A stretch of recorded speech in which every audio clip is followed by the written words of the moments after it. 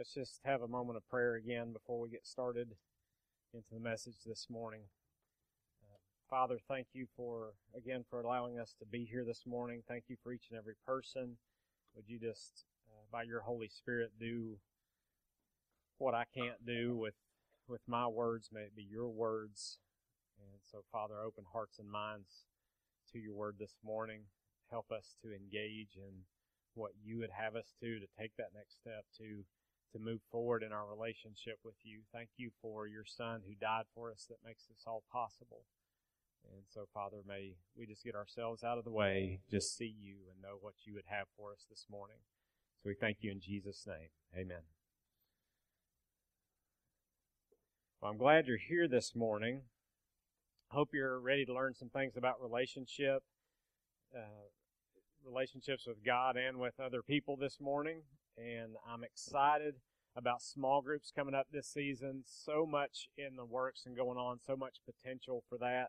And we'll be back in our small groups around the week of August 15th. There'll be some start then. The students will start back that week of August 15th on Wednesdays, and other groups as well. Tony did an awesome job last week in our C2 series. Yeah, talking about community squared is what we've been looking into, and there are two communities that we're hoping people will be a part of. One, the community of believers, as a family, as brothers and sisters in Christ, that we would engage with one another in community, and then the community you live in, impacting that community with the community of believers.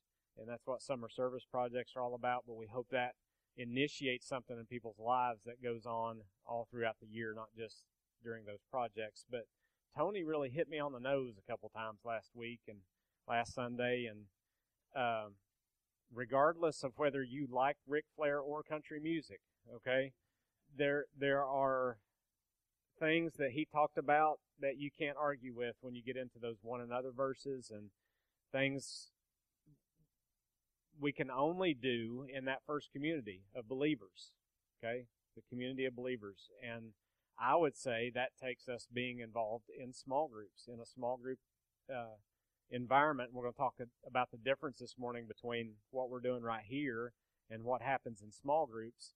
And so I often talk about this, that there's 52 Sundays, 52 weeks a year.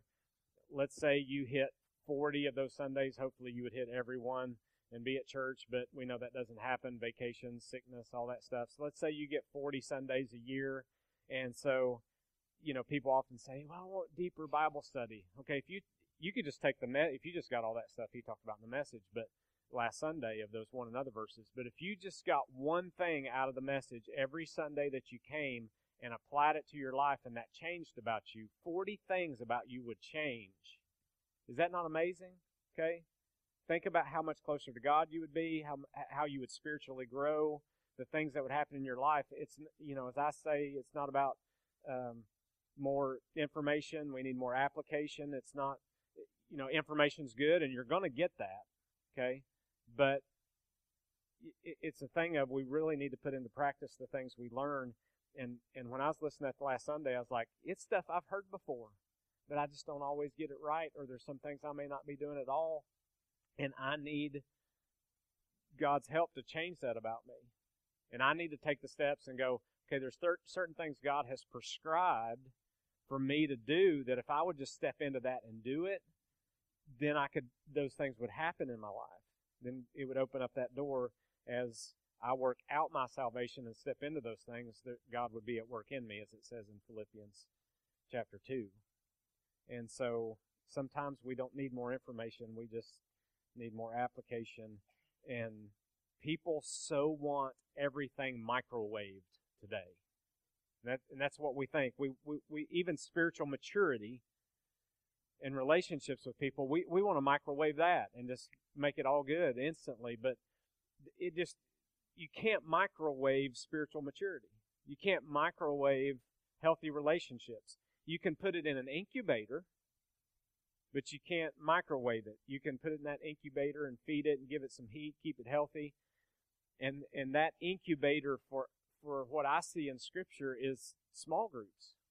It's a place, it's an incubator for spiritual growth and relationships. And so there's those things, you've maybe heard it said this way, that there's some things that every pastor wishes that they could just press a button and in your life and everybody would be doing these things and experience certain things. And so as a pastor, one of those things is that for you to sit here one Sunday and you've shared your faith with somebody and you get to watch somebody get baptized that you've shared Christ with, that you've helped lead to Christ. And I wish I could push a button and all of you guys would experience that. And we talk about this a lot too, of it's that thing of when you come to church by yourself, you sit here and you go, well, did I like the music? Did I like that song? Did I like what Marty said? Did I like the message or what Tony said? Or, was the coffee good? We evaluate everything on how did I feel about that?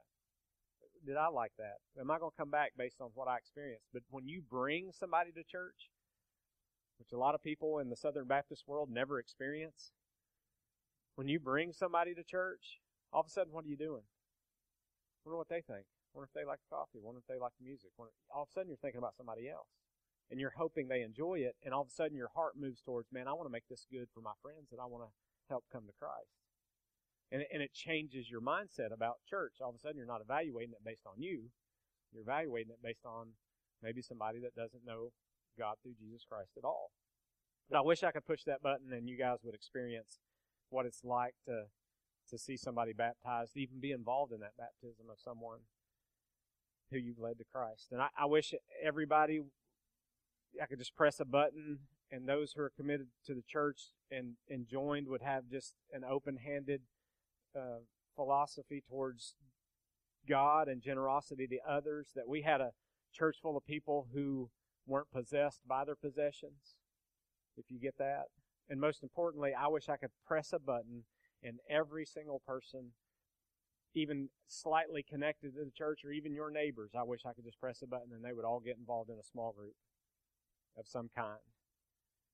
That they would experience relationships the way God intended for those relationships to be, in a circle. And so I'm going to talk today a little bit about this idea of rows and circles, if you've heard us talk about that before. The idea originally was kind of that way of talking about it was developed by a guy named Andy Stanley, and then now it's become a big way of talking about this when referring to small groups. So that terminology, that's where it came from. And so the reason I wish this is because here at TCAR, we too believe that circles are better than rows, that both are needed, but the thing that really moves you forward are is the circles. Face-to-face talking about God is better than all of the faces looking at me. Right? For you guys to sit in a circle and talk about God together, look in His Word, study, encourage each other, be there for each other, develop relationships that's going to help you stay in the path where you're supposed to be. Those kind of things are much more important.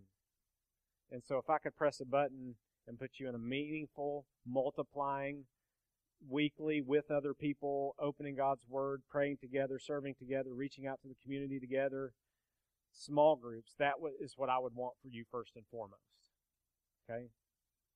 And the bottom line is that our small groups are where growth really happens. Yeah, there's times in here where people take that step into faith and they become a Christian here instantly, but that growth process really happens, real life change happens in those small groups. Authenticity happens. That's where we get real with each other. We let down those barriers. That's why it's hard to get people in small groups, right? Because we like to put up our facade and here's my Facebook persona, and I don't want anybody to know that my life's any different than what I put out on there, right?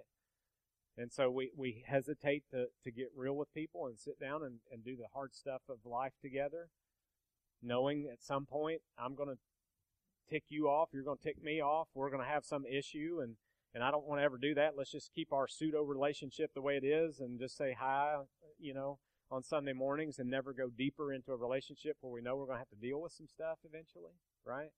We kind of shy away from that. But pastoral care happens in those groups. Accountability happens in those groups. A sense of belonging and connection happens in there.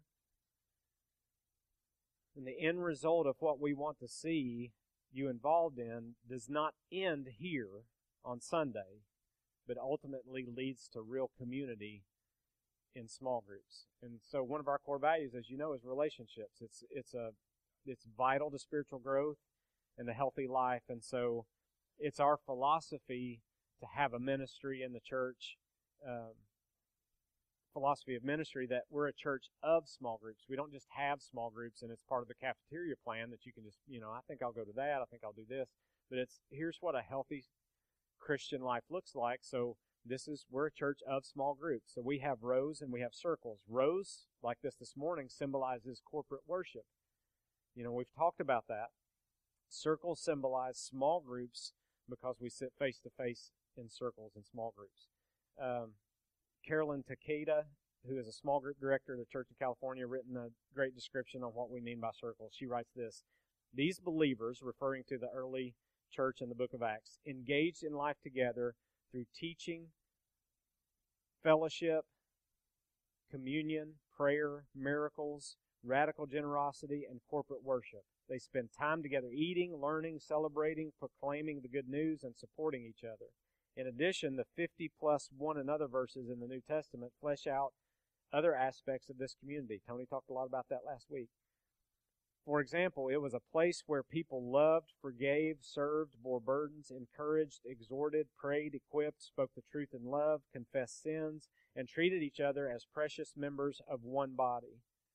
God never intended for us to live the Christian life alone. How can we apply these one another references unless we are in intentional, close relationships with each other?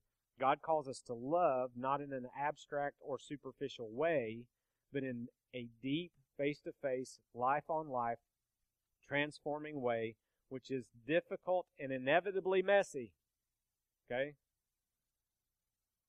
In our modern culture, small groups are often viewed merely as a program or a fellowship ministry within the church.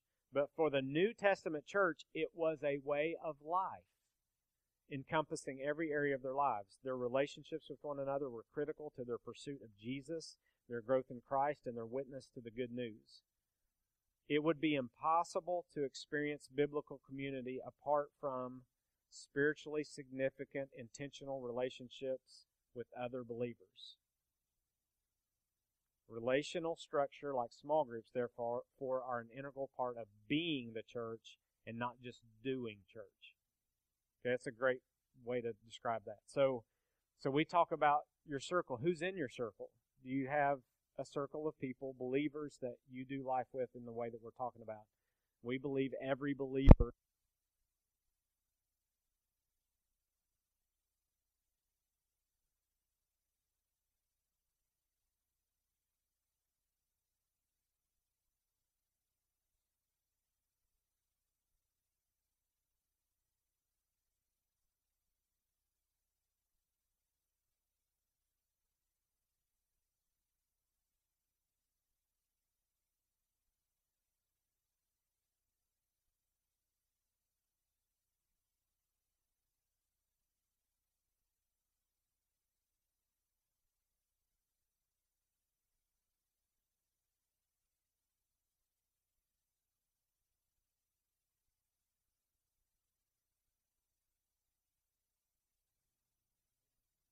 No, there we go.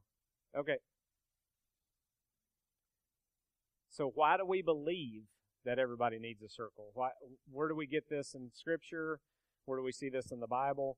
You can look at several examples. Of course, God had a circle. We talked about this with the Trinity. In other words, this circle is rooted in the very nature of God. God, Father, Son, Holy Spirit exist eternally in relationship with Himself, okay? We are made in His image, the Genesis 1:27 verse, right? So that means we are created for relationships in community. That's what He has always been. So God stated before the fall, when everything was perfect, that it is not good for man to be alone. Why would He say that? Because it was not a complete picture of what He intended for us.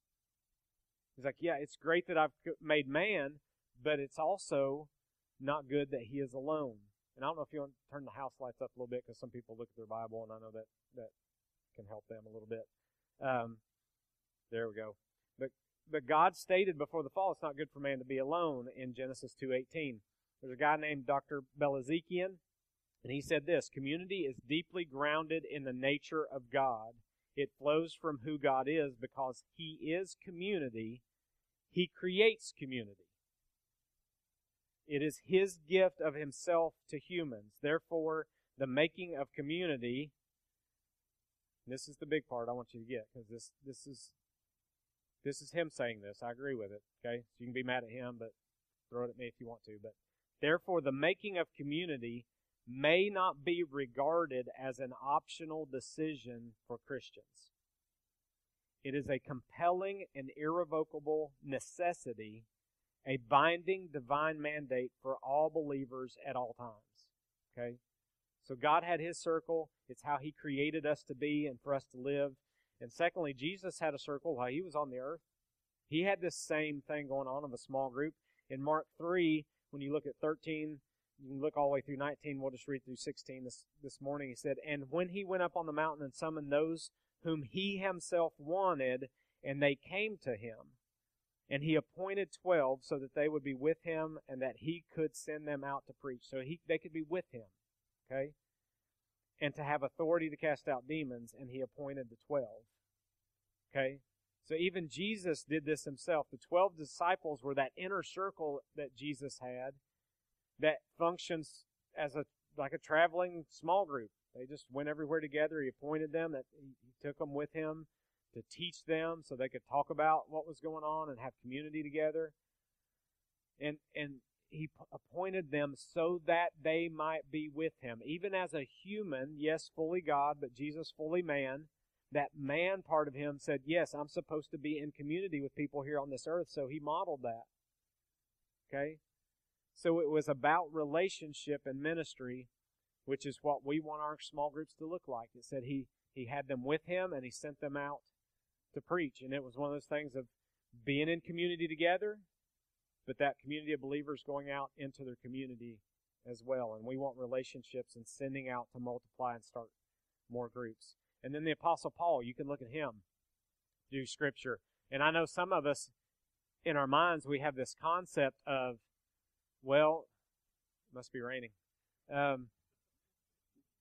You have that in your minds too, because I just heard that. But anyway, we had this concept in our minds about Paul that, oh, he was this missionary. He was on his own all the time. He just went out and started churches, and he was this Lone Ranger kind of guy that just superhero of the faith that just was on his own and did whatever he wanted to do. But when you look at, specifically, if you read that last chapter of Romans 16, which we'll look at just a couple of verses in there, but if you read that whole thing, I'll mention some things throughout that. But even Colossians 4, 7 through 18, 2 Timothy 4, 6 through 22, there's all kinds of places where he wrote that he talked about this circle and these people he was so connected with. Paul named over 100 fellow Christians that he had relationship with by name in the pages of the New Testament. Isn't that amazing? He often expressed this need for other believers in his life. He would make those kind of statements.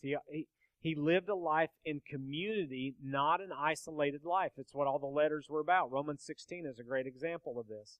It's a very personal letter that Paul wrote, a personal section of this letter that he wrote, and greets many of his fellow believers in Rome.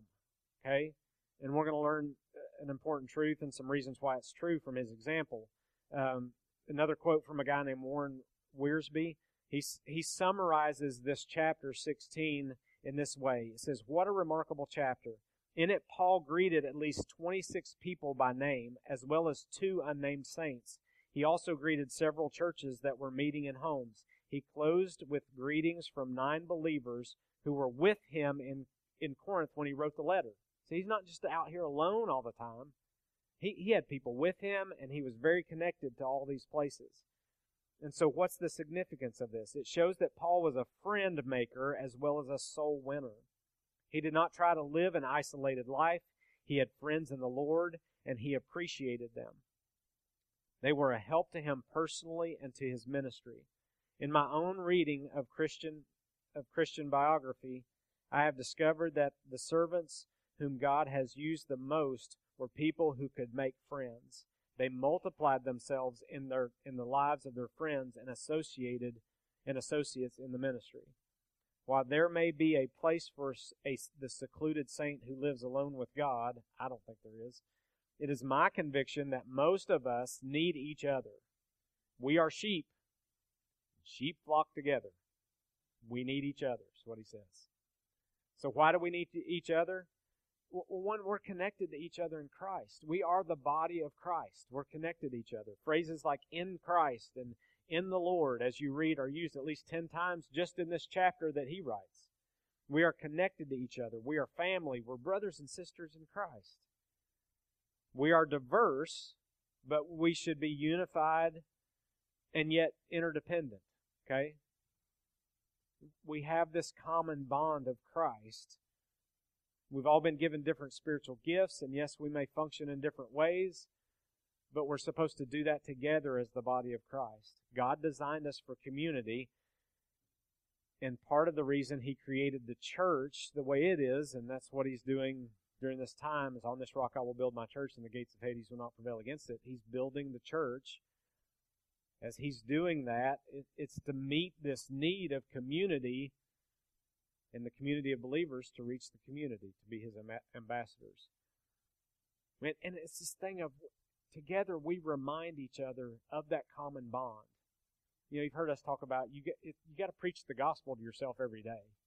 If we lose sight of the fact that we've been forgiven, what Christ did for us, if we lose that salvation excitement, because that's usually what happens to people. You know why that happens to people?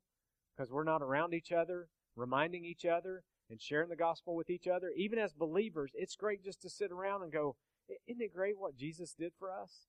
That's why we have the Lord's Suppers, to remind us. It's why we have baptism, is to remind us that we need Christ every day, and that what we had, I mean, how can you not be thankful and excited every day? The reason it happens, we shift away and into other things and we get isolated.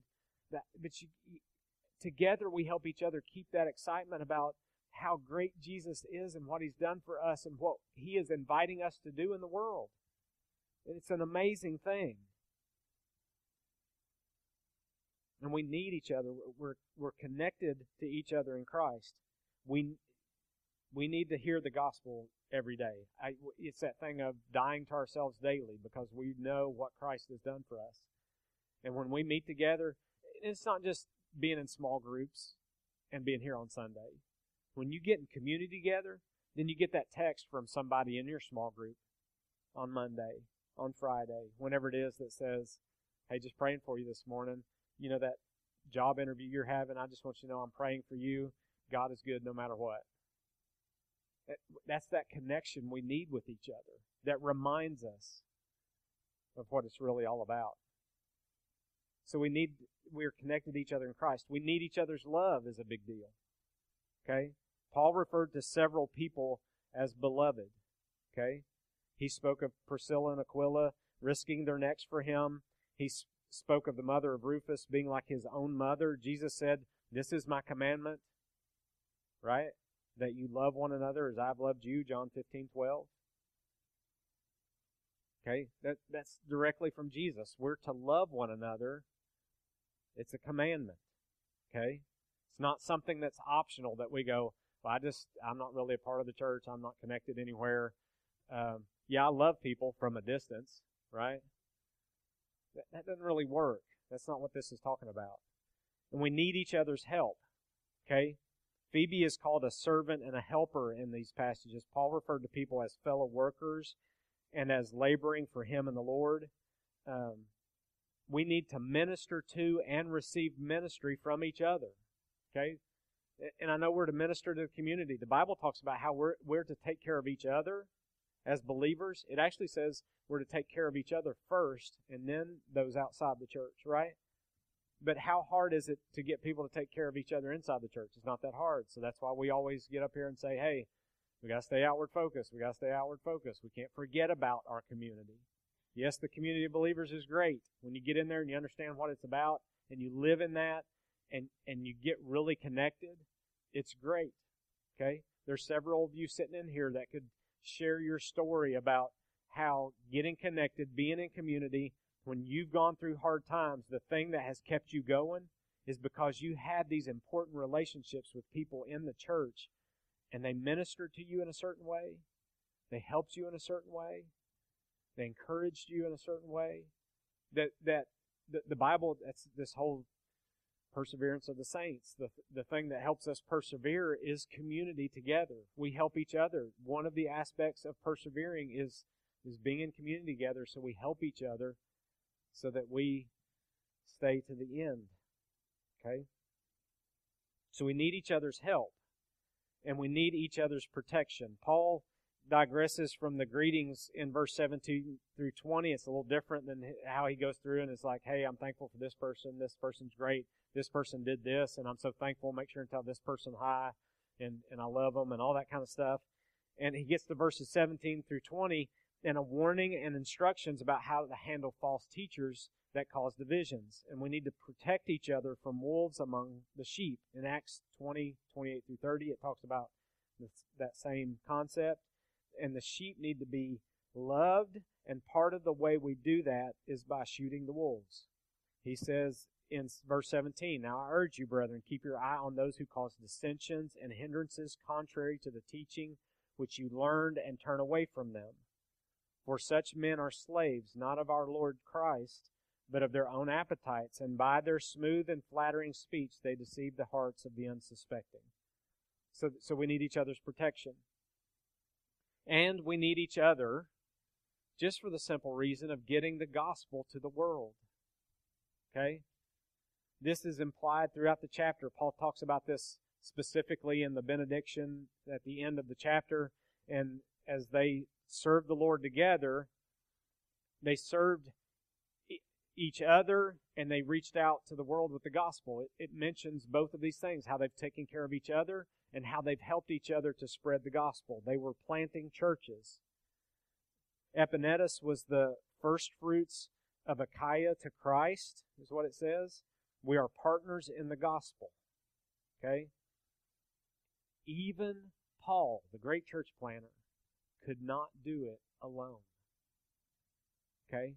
We need to get that in our minds, because often we think of Paul as this great missionary who did all these great things himself. He did it in community with other people. And the early church lived together in circles. As you get into the book of Acts, all those things of why we needed each other, you see it in the book of Acts. We talk about this over and over. And you're like, oh my gosh, Marty, you're not going to read Acts chapter 2, verse 40 through 47 one more time, are you? Yes. Okay? I am. I'm very passionate about it. There's so much in there about why we do this. Okay? We got to look back and go, what did the early church do and why? And so that we know what we're supposed to do and why. Okay? So it's very important to me. You can look at Acts 2, 40 through 47, 5:42, and 20:20. The early church grew very large and very quickly because multitudes of people were trusting in Jesus. Okay? But the thing is, as they grew larger, you've probably heard Rick Warren talk about this, as we grow larger, we got to grow smaller, which simply means as there's more and more people, we got to have more and more small groups. Small groups become more and more important the larger you get. Okay?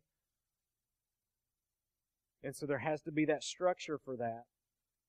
They grew smaller also because, in addition to large gatherings in temple courts, they were having smaller gatherings in homes.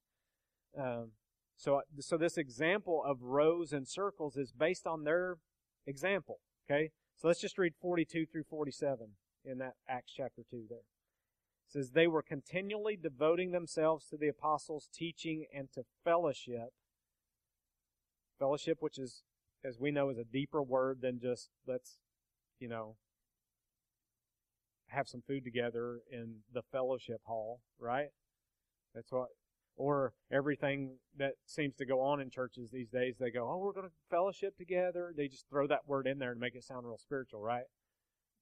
But unless there's that face-to-face in circles doing life together and talking to each other and praying for each other and those kind of things, really, fellowship doesn't really happen. It's just on the surface, okay?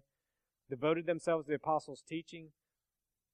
Maybe that's sermon-based small groups. I'm not sure. But to breaking of bread and to prayer, okay? Everyone kept feeling a sense of awe, and many wonders and signs were taking place through the apostles. And all those who had believed were together and had all things in common. And they began selling their property and possessions and were sharing them with all as anyone might have need. Day by day, continuing with one mind in the temple. There's rows, okay? Both. Because there's the apostles' teaching, so they would do the rows and teach, okay?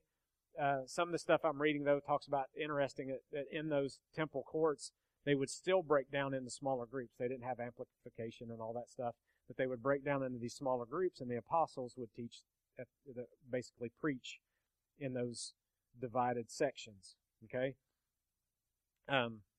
That's just stuff I'm reading. I'm not saying that's the gospel and that's the way it happened, but it's some interesting stuff that I've been reading about, possibly the way it was done even there, subgrouping, okay? So they were meeting in the temple courts. They still did the rows, okay? With one mind in the temple, breaking bread from house to house, small groups. They were taking their meals together with gladness and sincerity of heart, praising God and having favor with all people. So it talks about breaking bread and meals. Okay, so what's the difference? Breaking bread, they were having communion together, the Lord's Supper. They would do that, okay? With gladness and sincerity of heart, praising God and having the favor with all people.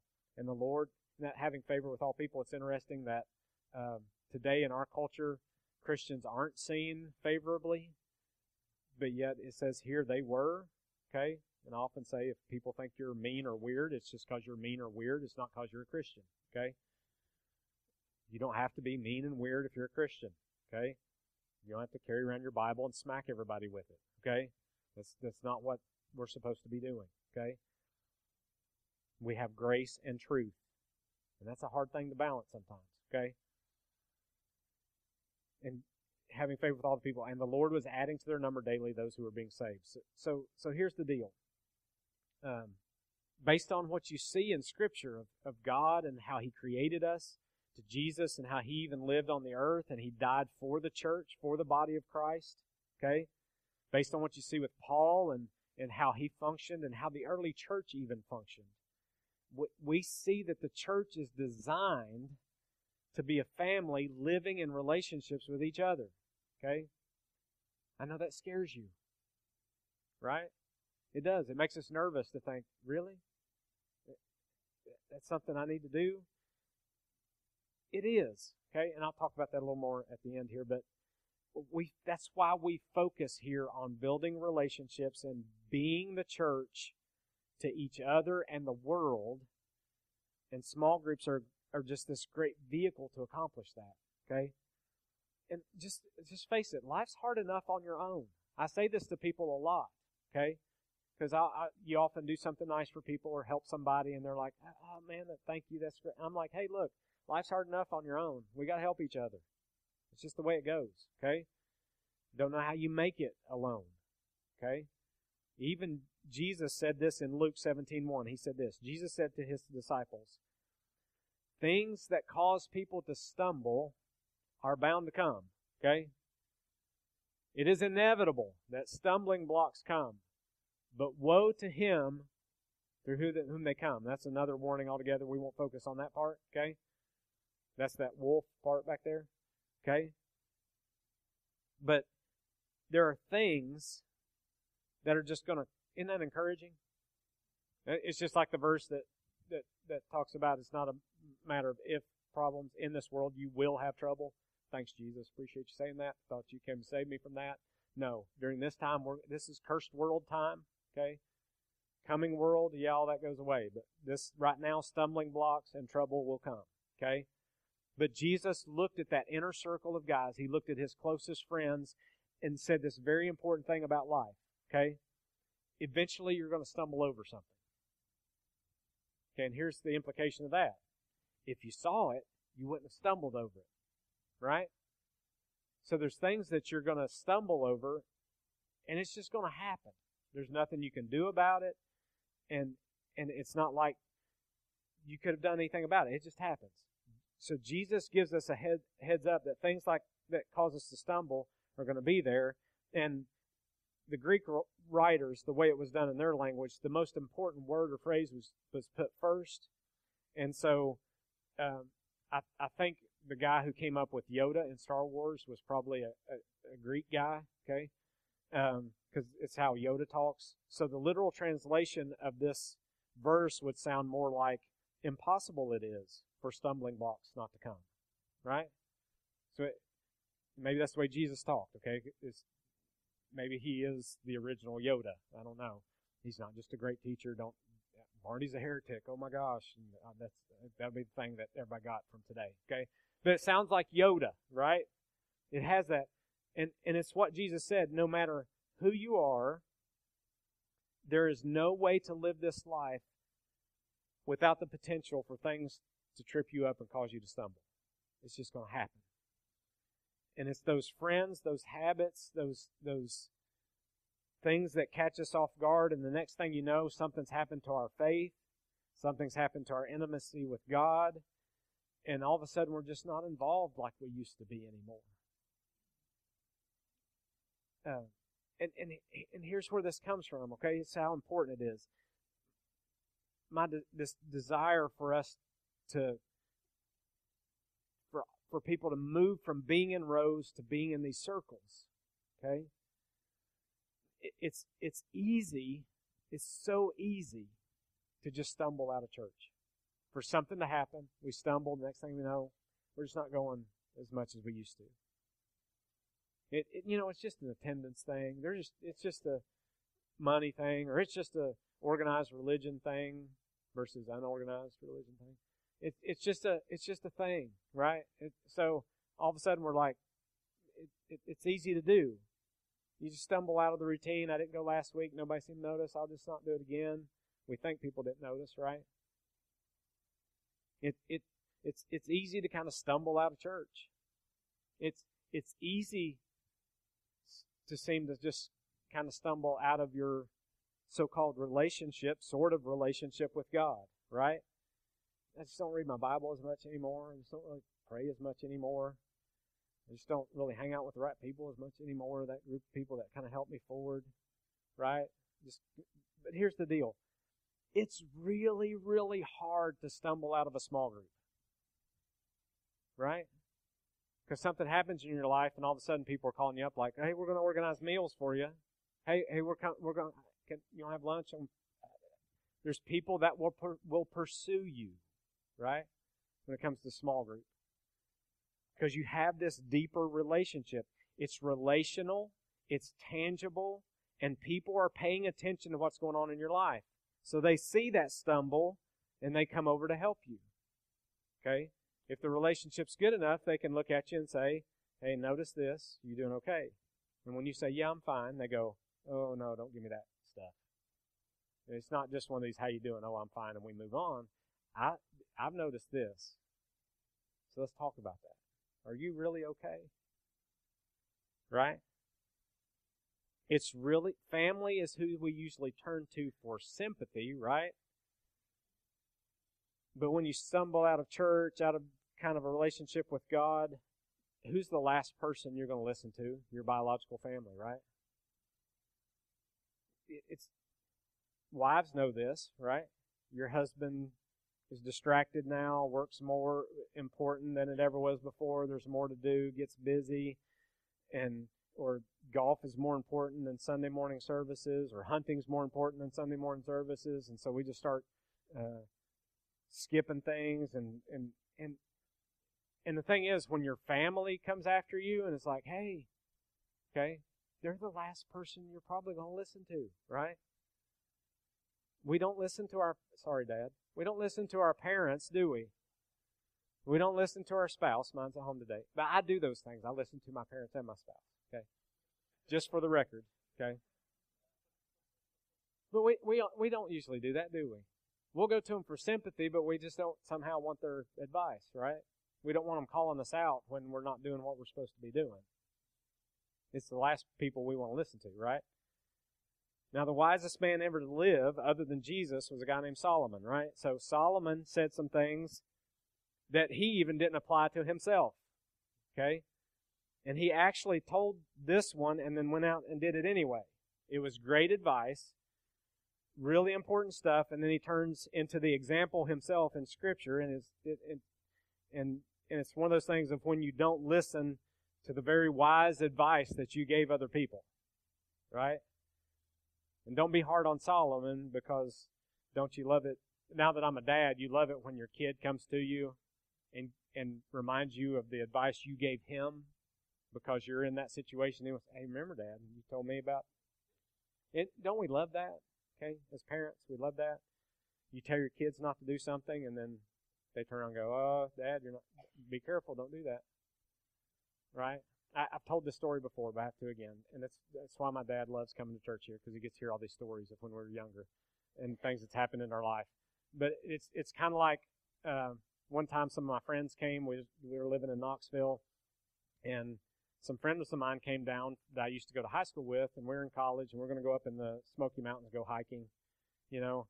And so we were going to camp out overnight and all this stuff. So 3 of my friends show up, and Dad's out in the front yard and has the golf club, and it was a new neighborhood, and there was a farm next door, and so Dad's hitting golf balls out across the trees into this farm, and he's really not getting anywhere. He's having trouble. He's trying to figure out what's wrong, and so he's slicing and hacking and doing all kinds of things, and it's not really going across the trees into the field. And so I'm like, hey, Dad, let me try it. You know, and for the record, my father is a way better golfer than I am. I don't play half as much as 4th, 10th, 100th as much as he does. But he's really good. So this was one of those things that there's no way I'm going to hit one better than him, but I was like, I'm going to give it a try. So I'm like, let me try. So the whole time, as soon as he hands me the club, like, you know how it is, like 5 or 6 times in a row, you get that whole, now, son, because the house is over here and you're hitting down across the front of the house. He's like, now, son, don't hit the house. You're going to hit the house. Don't hit the house. Don't hit the house. And he says it like 10 times, right? So I hit the golf ball, and it soared so beautifully across the trees and out into the field. And it lands out in the field. And I was just so proud. It was like one of the best drives I'd ever hit. It was like a divine moment that there had to be some intervention that had to help me do that. So, of course, Dad gets even more frustrated. Like, that didn't help him, right? So he gets up there, and you can see the, you know how you get when you're like, I'm going to do it this time, okay? So what did I have to say to Dad right before he hit? Dad, don't hit the house, okay? I just had to throw that out there for him, right? Don't hit the house now, Dad. And my friends are standing there, and what's Dad do?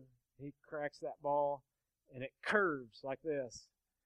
And it didn't hit the window, but the big shutter on the side, it hits the shutter and blows a big chunk out of the shutter. And the ball bounces over and all that stuff. And, of course, one of my friends that was with me that wasn't a Christian said, oh, blank. And we just kind of walked towards the car and left to go hiking, okay? And so we love that when our kids throw our advice back at us, right, that we give them. But this is one of those places where, and even we'll give our kids that whole, well, now, honey, when you grow up, you'll understand, right? But that doesn't make a whole lot of sense. But this is Solomon, though. He gives advice, but doesn't listen to his own advice, right? So Ecclesiastes 4, 9 through 10 says this, and this is what we'll end with, okay? Ecclesiastes 4, 9 and 10, it says, verse 9, 2 are better than 1, okay? Because they have a good return for their labor. 2 people can do 3 to 4 times the work of just one person because of that thing called synergy, right? You learn about in school. If either of them falls down, they stumble, one can help the other up. Okay? This is our world, our kids' world. This is how it works. Let's look at this. But pity anyone, and sorry, I can't help but hear Mr. T when I read that. Pity the fool, right? But pity anyone who falls and has no one to help them up. You see how that works? The only reason you don't have that in your life is because you don't want it. You've ran from it. You're afraid of it. You haven't done what it takes to have it. Nobody else's fault but your own. Pity the fool, who falls and has no one to help them up. Maybe you'll remember that now. Every time you see Mr. T in the big gold chains, you'll go, oh, you need people in your life. Okay. You pity anyone who falls and has no one to help them up. You have to engage in this and find this group of people. The right group of people that are going to help you. And we'll start doing groups next month, and you need to be in one. It takes time. Okay, you're going to go to one, and you're going to go, oh, man, that was painful. Okay, or you might go and be like, that was wonderful, right? And then 4 weeks into it, be like, well, it's not like it was at the beginning. It takes time. It takes effort. You got to invest in relationships for that to get there, okay? It takes time to build friendships and relationships like this. And yes, it's hard. But you got to start somewhere. You got to do that. And if you don't think you need it, if you think, well, I'm just so great, I don't need all these other people, well, maybe they need you, okay? You share some of your greatness with them, okay?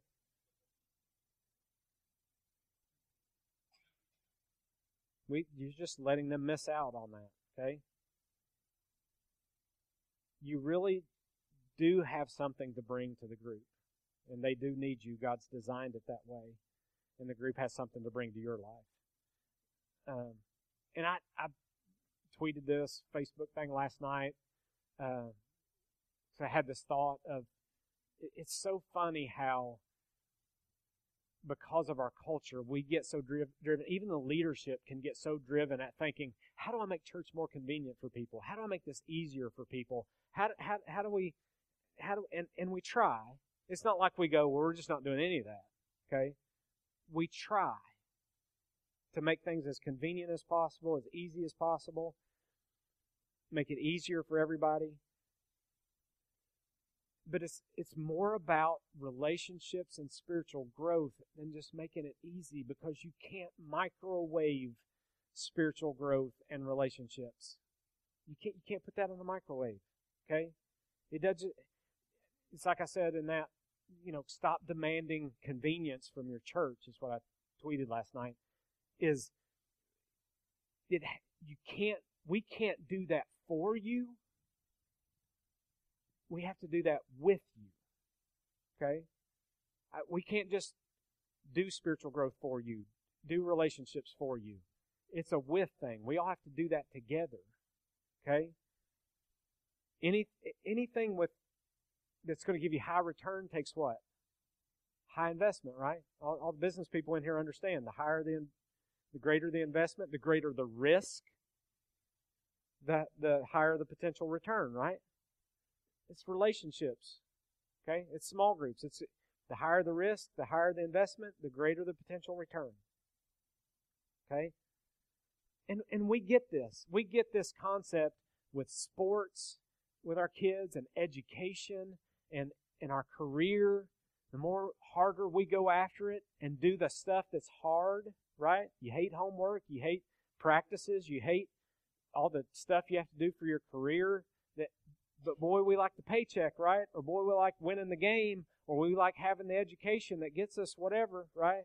We understand this about everything else in our culture except for this, for some reason, for church. It's like, if we're going to get to that place where the Bible describes what the community of believers is like, we have to do the stuff it takes to get there. And it's not easy, right? And then we wonder why our kids are growing up and not staying connected to church in our world today. Maybe we've not taught them to stay connected to church, but we've taught them everything else. It's messy. It's hard. It's hard to host. It's hard to lead. It's hard to get kids home and get them into bed. They got school in the morning. You got homework. It's hard to do all that. We're not looking for convenient. We're looking for what's right, what the Bible says we should do, how we should live. So let's figure out how to do this. and do the hard work it takes to have community. We're trying to do what the Bible says. What's right, what is good, what honors God. And is that supposed to always be convenient? Are we supposed to get a pass on that and it just happen anyway? I guess we just have to do it the way God prescribes it, because that's the way it's going to turn out the most healthy. So let's pray this morning. Father, I just pray that people in this church would want to pursue relationships. One, because it's a wonderful thing, especially when we stumble. But Father, they would pursue them because it's what you have mandated for us. It's what you have commanded us to do. It's how we grow. God, would you just spark something in people? That you would allow them to see their need in their lives, one for you, yes, but for others. So, Father, we're looking for that new movement, a renewed movement in our church of small groups. Thank you for those who have stepped up and the potential for these groups that are all over the place, all over our county and other places, Father. Looking forward to what you're going to do through that.